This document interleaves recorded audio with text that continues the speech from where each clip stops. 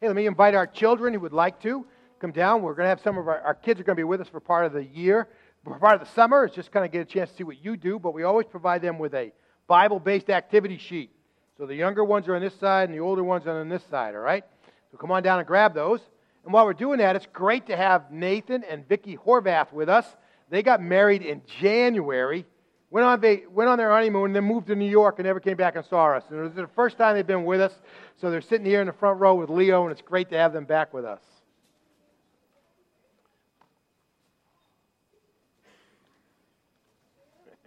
All right. And while they're doing that, you can grab your Bibles and open up to Luke chapter 16. It's on page 887 in our Bibles. All right. Steve, you're too old.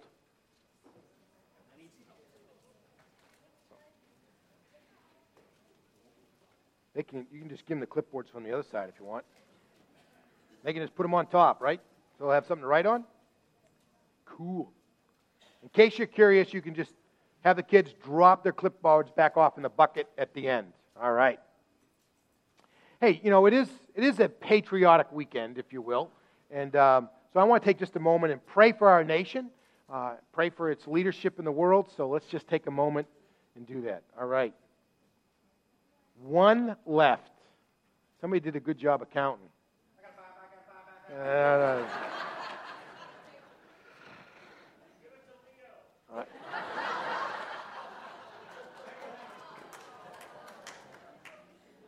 What a serious note to go into our prayer on, right? There we go.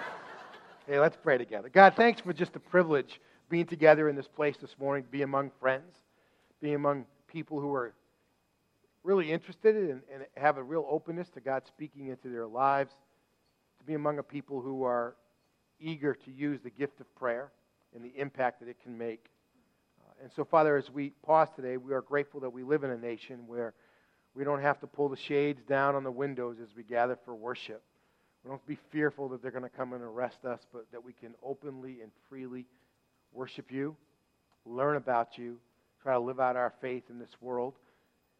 And God, we're grateful for that. We're grateful for the many, many lives that were sacrificed in order to make that possible. We're grateful for the founding fathers who took such great risks with their own personal lives, with their own personal liberty, so that we can enjoy freedom. We are grateful for all of those along the way who have chosen the rule of law over personal ambition and help make our country what it is today. But we know it's also a country that's in need. We'd love to be able to call it a Christian country, a godly country, but Father, that just wouldn't be accurate.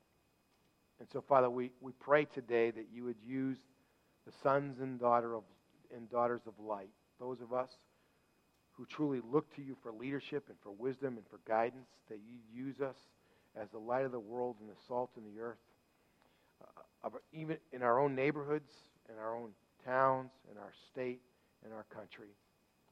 God, we are grateful for those who have been willing to lead, to step up as our representatives here in our state, or to represent our state in the federal government, to those who will serve at the federal level. And, Father, I may have some differences of opinions with our president from time to time, but God, I wouldn't want his job. And so, Father, I pray for him today. I pray for all of his staff that's around him that's feeding in information. I pray for the leaders of Congress that he interacts with. Father, I pray for our governor, and I pray for the governors of our nation. Father, what they do affects a lot of lives here and around the world. And so, Father, I pray for them today. And Father, you clearly, in the Scriptures, there's clearly moments where you use earthly leadership to fulfill your purpose, to achieve your will. And God, I pray that's how you'd use our leaders today. So God, we ask you to bless them and to guide them and to use them. And we would ask the same for ourselves, Father, that you'd bless us, you'd guide us, and you'd use us. For I pray it in Jesus' name. Amen. Amen. Well, like you, I love the summer in New England, except as a preacher. Because you guys show up for church on Sunday, and you're relaxed. You know, it's not like you guys are looking to be exploring these real complicated spiritual truths and all this kinds of stuff because you're just relaxed. We got 8 great weeks of weather, right? And then it turns crappy again. So we really kind of want to let our and just relax. Besides that, many of you are going to. How many of you are going to go on vacation this summer? You know, and so you go on 2 weeks of vacation, you miss 3 weeks out of 8 for the summer, right? I mean, so doing a sermon series where one piece builds on the other just doesn't fit too well, right? Because you're gone for 3 pieces of it right in the middle, and then you're wondering, what in the world are we talking about? So it makes it difficult sometimes to have an engaging series during the summer. So I'm going to revert back to something I did a number of years ago in the life of Hope Chapel, and I'm just going to spend the summer looking at some of the parables of Jesus. They all stand by themselves. They're stories, right? So they're casual. You can get into them. But they convey a lot of great truth to us. I think even as they stand alone, one by one, they're just full of spiritual nutrients, if you will, for us. And there are things that we can engage with. In fact, what are some of the parables that come to mind when you think about the parables of Jesus? This great teacher. What parables come to mind? The lost son, the prodigal son, right? The lost sheep. The loaves and fishes, yeah? Lost coin, right? Okay. Is that a parable or a story? It's a great miracle. Is that what you're hoping for today at the picnic? I don't know. For those of you who are visiting, we're usually not this casual. So you just have to kind of bear with me a little bit today.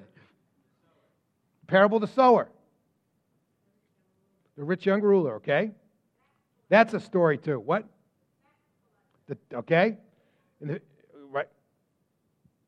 I got to see your hand back there. Is that you, Zachary? The parable of the persistent widow. That's great, but you're cheating. You're looking in the Bible.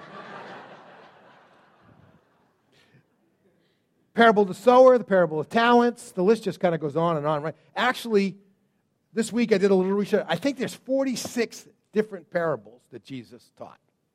So we're not going to get to look at all of them. So one of the things you can do is you can go to the adult Bible class that's going to be going on Sunday morning because they're going to be looking at the parables of Jesus, and we're going to be looking at different ones in our services. Today I want to look at the parable of the dishonest manager, as it says in our Holman Christian Standard Bibles from our pews, or the unjust steward, as some has referred to it as. And, just before I read this, I want to kind of put it in context for us. I mean, we spent a lot of time just after Easter in Luke chapter 15. The dominant story there, the parable is the parable of the prodigal son.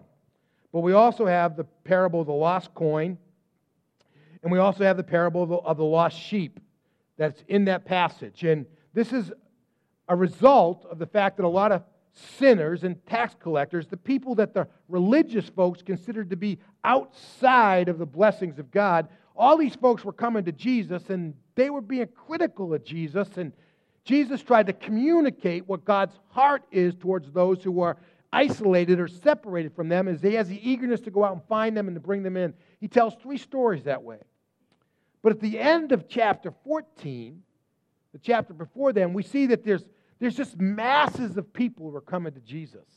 And he talks about the cost of being a disciple. And here you see more and more folks in chapter 15 who are coming. So in some ways, as he gets done kind of critiquing the religious leaders and their attitude towards those who are outside the church, now those who are actually coming into the gospel, those who are coming back into a relationship with Jesus, he starts to speak to them about what does it really mean to be an excellent follower of Christ, to be an excellent follower, his follower.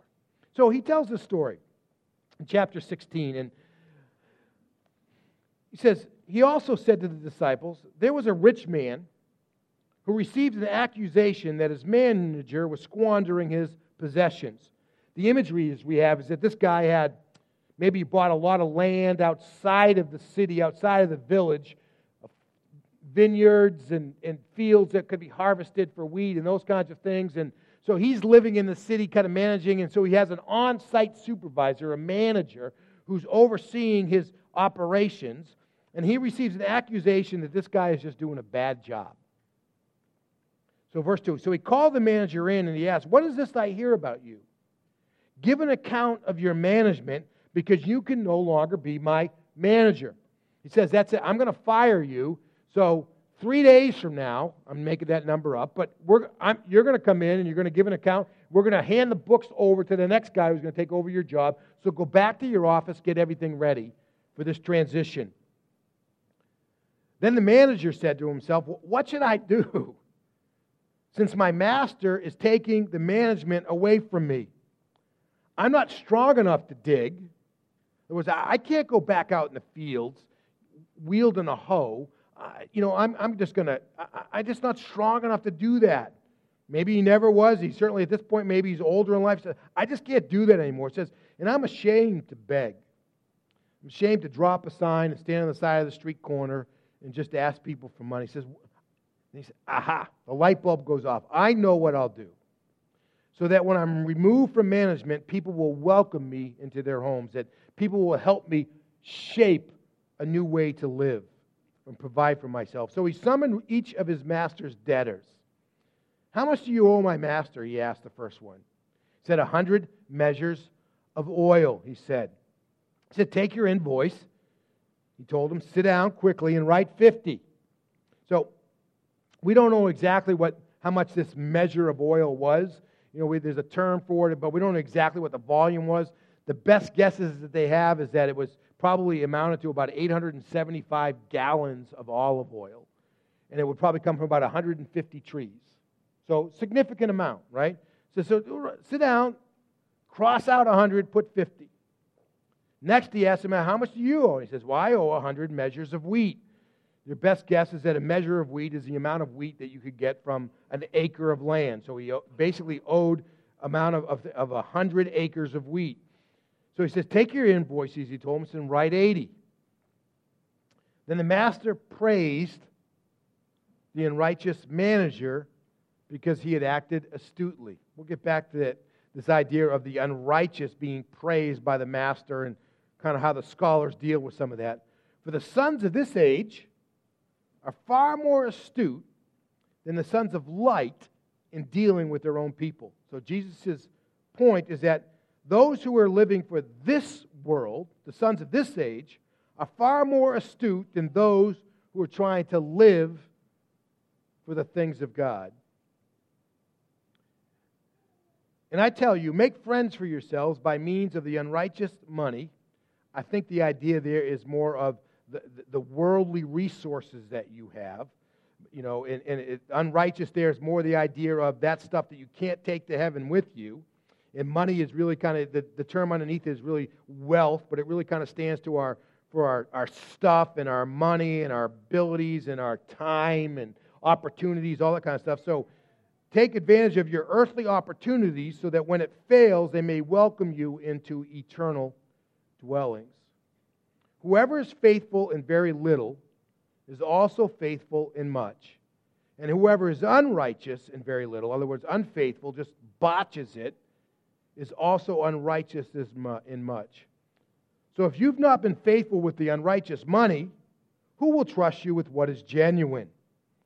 And if you have not been faithful with what belongs to someone else, who will give you what is your own? No household slave can be the slave of two masters, since he will hate the one and love the other, or he will be devoted to one and despise the other. You cannot be slaves to both God and money. How many of you have ever really kind of dug into this parable before? It's probably not on the top list, right? I mean, we'd rather go to the parable of talents, the sowers, the prodigal son, those kinds of, which are all great stories. Jesus is a master storyteller, but he teaches this, he shares this story, and he takes experiences from everyday life and he invests them with spiritual truth. So he picks up this imagery of a guy who's just got a vast network, and he's hired somebody to run one of his farms. And the way they have that farm kind of set up, and this is how the scholars are dealing with this idea of the unrighteous manager, is that here you've got a guy who's running the farm, and he's enlisted, he's leased out land. So he's got one guy who's leased the olive orchard, and he's got another guy who's leased all this land to raise wheat on, and he's got probably others that are doing the sheep and the goats and that kind of stuff, doing the livestock, and he's got it all leased out, and he gets this report that he's going to lose his job because he's really just been bad at it. And so what he does is he said, well, what am I going to do? I can't dig anymore. I can't pick up a hoe, go back out in the field, and just plant corn because I'm just going to fry and I just can't stay. It's just too much work for me, and I'm gonna just fade in the midst of it. So what am I going to do? He says, and I don't want to just stand in the center of the village with my hat in my hand begging people for money. And so it dawns on him. He says, you know what I need? I need to find a way to make everybody like me so that when I'm in need, they'll help me solve the solutions to my problems. So he starts calling these people in one by one, right? He said, well, how much you owe? Well, 100. Well, write 50. How much you owe? 100. Well, write 80. And he does that with all the different debtors. And certainly what's troubling in the passage is that Jesus has the manager praising this guy, and it looks like what he's doing is swindling his master, right? So we really... praising somebody who's being a swindler, we're kind of not so thrilled with that coming out of the lips of Jesus, right? Well, I think part of it is we can minimize some of that because that's not really Jesus' point. But what they really are trying to point out, and here go all the cooks, all right? So the smoke is going to start coming, and you guys are going to get all distracted, all right? Just pay attention for a few minutes. I'll go faster because I'm hungrier than you are, all right? And some of them say, well, what really in some ways the slave, the steward, the manager was acting not only in his own interest but that of his master, because what he was probably doing is that there were very strict usury laws in those days. That's how much interest you could charge. And so to get around those, what they did is they probably set up some leases that were really overkill. You know, okay, we'll lease you this land, but we want 50% of what you grow. Not 10%, not 15%. We want 50% of what you grow. And that just really wasn't fair. It was kind of outrageous. You know, others think that this guy, you know, that the owner had said to the managers, tell him, I want 10% of the crops. And then this guy turned around and said, well, I want 30%. My master wants 30%, and he's taken 20% and given the 10% to his master, and that kind of idea. And so he's in some ways correcting the ways that he had been stealing from everybody else, and maybe even some ways the ways he'd been stealing from his manager. But the real point of the story has to do with the fact on how this guy responded to his situation. Jesus isn't necessarily praising his sense of being able to fudge the books, if you will, in a way that works to his favor. He's not praising any acts of unrighteousness, but he's praising the sense of creativity, the sense of industrialness, the sense of entrepreneurship, if you will, the way the guy had gotten the most out of what he had in order to be able to make his way forward. And so we pick up really the main points of Jesus in verse 8 and 9. It says, for the sons of this age are far more astute than the sons of light in dealing with their own people. Now, here's Jesus' point. The people in the world who are doing life for their own objectives, they're far more committed, far more dedicated, far more creative, far more intuitive and entrepreneurial and all those kinds of things. They work a whole lot harder at fulfilling their passions, in other words, their objectives. They're living for themselves, and they're all in, and they go to any lengths to achieve their goals. And then you come over here to the spiritual people who are living their lives for God, who have a tendency to say, well, that's good enough. That's just good enough. You know, God, yeah, that's just good enough. You know, I got to tell you, I've been around churches long enough, not only as a pastor, but as somebody who served churches from a denominational perspective, to know that there are a lot of guys who will spend incredible amounts of mental energy solving problems in their secular job, but they'll walk into the church ministry and say, well, that's just good enough. You know what I mean? Yeah, it's just like, it's too much work. Let's don't overthink this. Let's just take the easy route. Sometimes we apply that same thing in our own lives. We're a whole lot better at achieving all of our earthly goals, building for our retirement, all those kinds of things, than we are sometimes about really extending the impact of our ministry into the lives of people. So Jesus says, the people who are living for this life right now, and that's their main goal, they're far more committed to filling their objectives than the people who are living for God are to fulfilling the objectives of God. That's his point. And here's how he backs up. So Jesus challenges them based upon, it says, I tell you, make friends for yourself by means of the unrighteous mammon, so that when it fails, they may welcome you into eternal dwellings. Now, I want to make a couple of points to you today from this thing. You know, Jesus' challenge is for us to take all that we have in this life, our gifts, our abilities, our time, our opportunities, the financial assets and material assets that are at our advantage, our job opportunities, our family networks. He wants us to take all of that stuff and somehow or another engage it and use it in a way to please God, to get to a place when we get to the pearly gates, to use that imagery, God says, hey, come on in.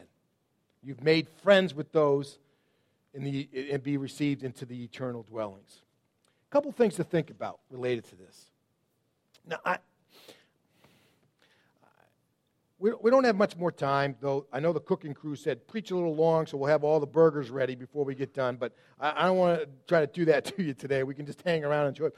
A couple things for you to note related to this. If you and I are not going to be people who are subject to the critique of Jesus, that the people who are living for this world now are far more committed, they're far more creative, they're far more industrious in achieving what they're looking for in this life than we are in achieving the things that matter for eternity. If you and I are going to change that scenario and not be subject to it, here's a couple things we need to think about. One of those, and I'm not trying to minimize this, but we really need to be careful with who we're trying to impress. Notice what I just read in verse 9. It says, I tell you, make friends for yourselves by means of the unrighteous man. In other words, take advantage of everything that you have right now that's under you, every resource that you can, and use it in such a way that you impress not yourself, you impress not other people, but you impress the one who can accept you into eternity. That's God. You've got to really be careful with who you're trying to impress. Who are you really trying to do it for? You and I need to be working to impress the right people. We need to be thinking as hard about the way that Hope Chapel can really reach the masses with the good news of Jesus Christ as we would for anything that's passionate about in our personal journey. The way you might, I don't know what your hobbies are, how hard you might work on your golf game or making a piece of furniture or restoring an old car or fixing up your house or whatever it might be. We need to be applying the same level of diligence to those things. And this goes also true for your personal journey, the way that you impact your neighbors. Well, you know, it's an interesting time sometimes to think, well, when was the last time I really thought of, how can I build a redemptive relationship with the people who live down the street from me? And actually begin to actively try to work out that plan. It's something we don't do very often, right? Just, well, you know, if it happens, it happens. I'll try to. We need to apply this sense of diligence to it. We need to be careful with who we're trying to impress. There's a second truth that Jesus tries to share with us. Look at this. Look at verse 10. Whoever is faithful in very little is also faithful in much. And if you're unrighteous, in other words, if you're unfaithful in very little, you'll also be unrighteous in very much. Here's the word I have for you. It always matters. It always matters. Sometimes you think, well, this is just a very small thing. It doesn't really matter. Maybe I don't read my Bible the way I'm supposed to, but it always matters. Jesus says, if you're unfaithful in the little stuff, the stuff that maybe nobody would ever call you out on, nobody would ever even really notice, the things that really probably in comparison, they don't seem to be all that consequential, but if you're unfaithful in those things, so you're not going to be faithful in the stuff that really matters. So the only mindset we can have is that it always matters. And when I was in high school and college, I played 2 sports a year. I played football and I played lacrosse and that kind of stuff. And I will tell you, the thing that we heard from our coaches over and over again, and this is several different coaches in different sports, different schools, that kind of stuff, the thing that they always said is that you play like you practice. Right? The worship team, they're up here. Let me ask you, when you guys are here on Thursday night, are you guys just messing around and trying to do it wrong because it doesn't really matter? It's only rehearsal, right? It doesn't work that way. It always matters. And the way that you get ready to really do stuff that matters is by doing the stuff that doesn't matter. So the way that we would practice was the way that it would come out on the field.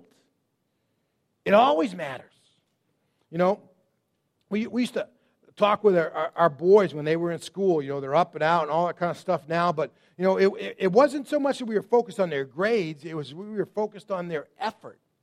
Because if you don't learn how to try, if you don't learn how to apply yourself, then, that's the skill set you really need. It matters. The way you do your English homework on Tuesday night, even though the exam's 4 weeks away, it matters.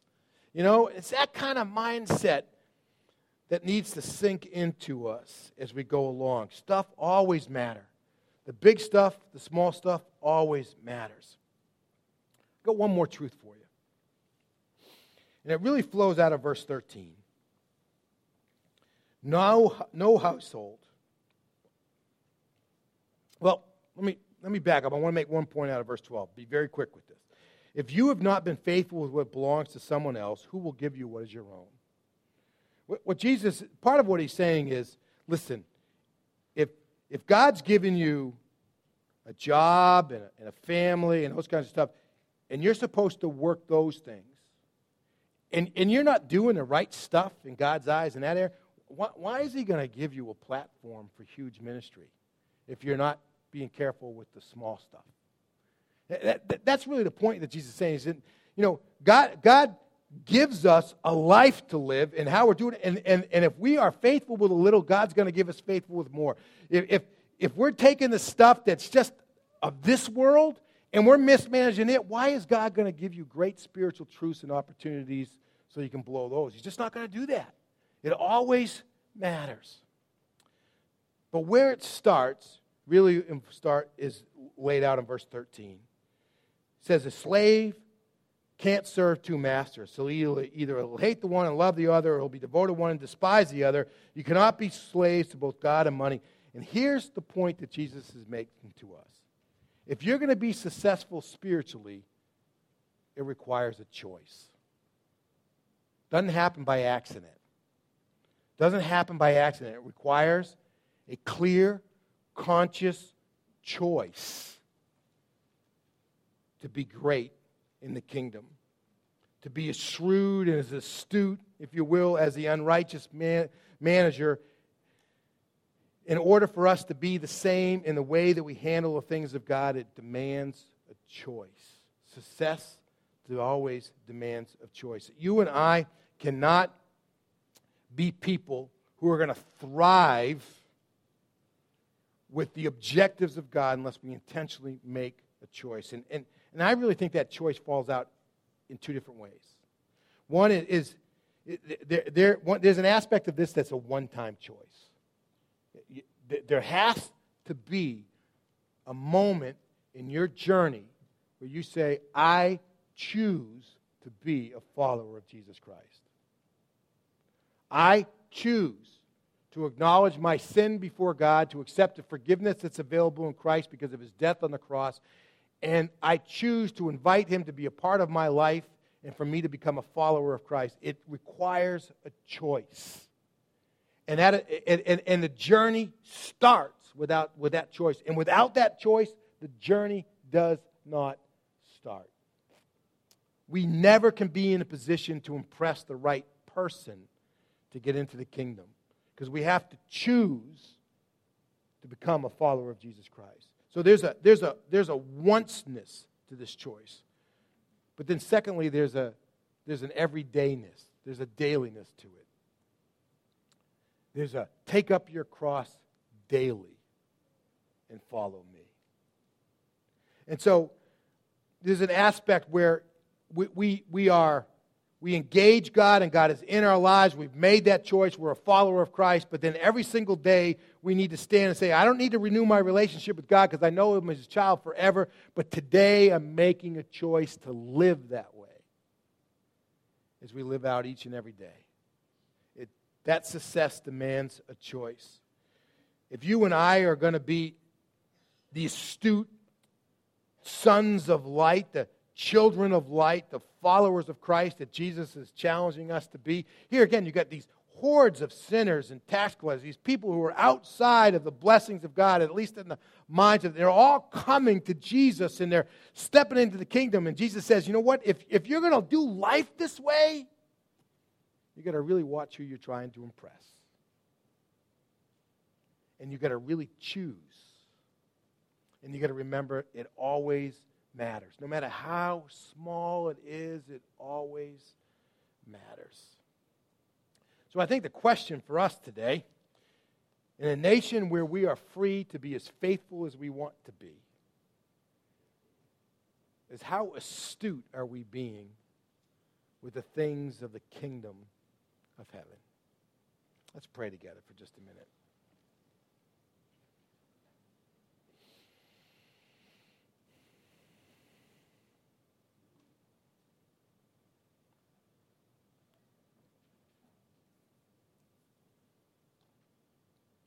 God, thanks for being so eager to share your truth with us. Perhaps there's even some in this room this morning who could relate to this story connected to the unrighteous steward.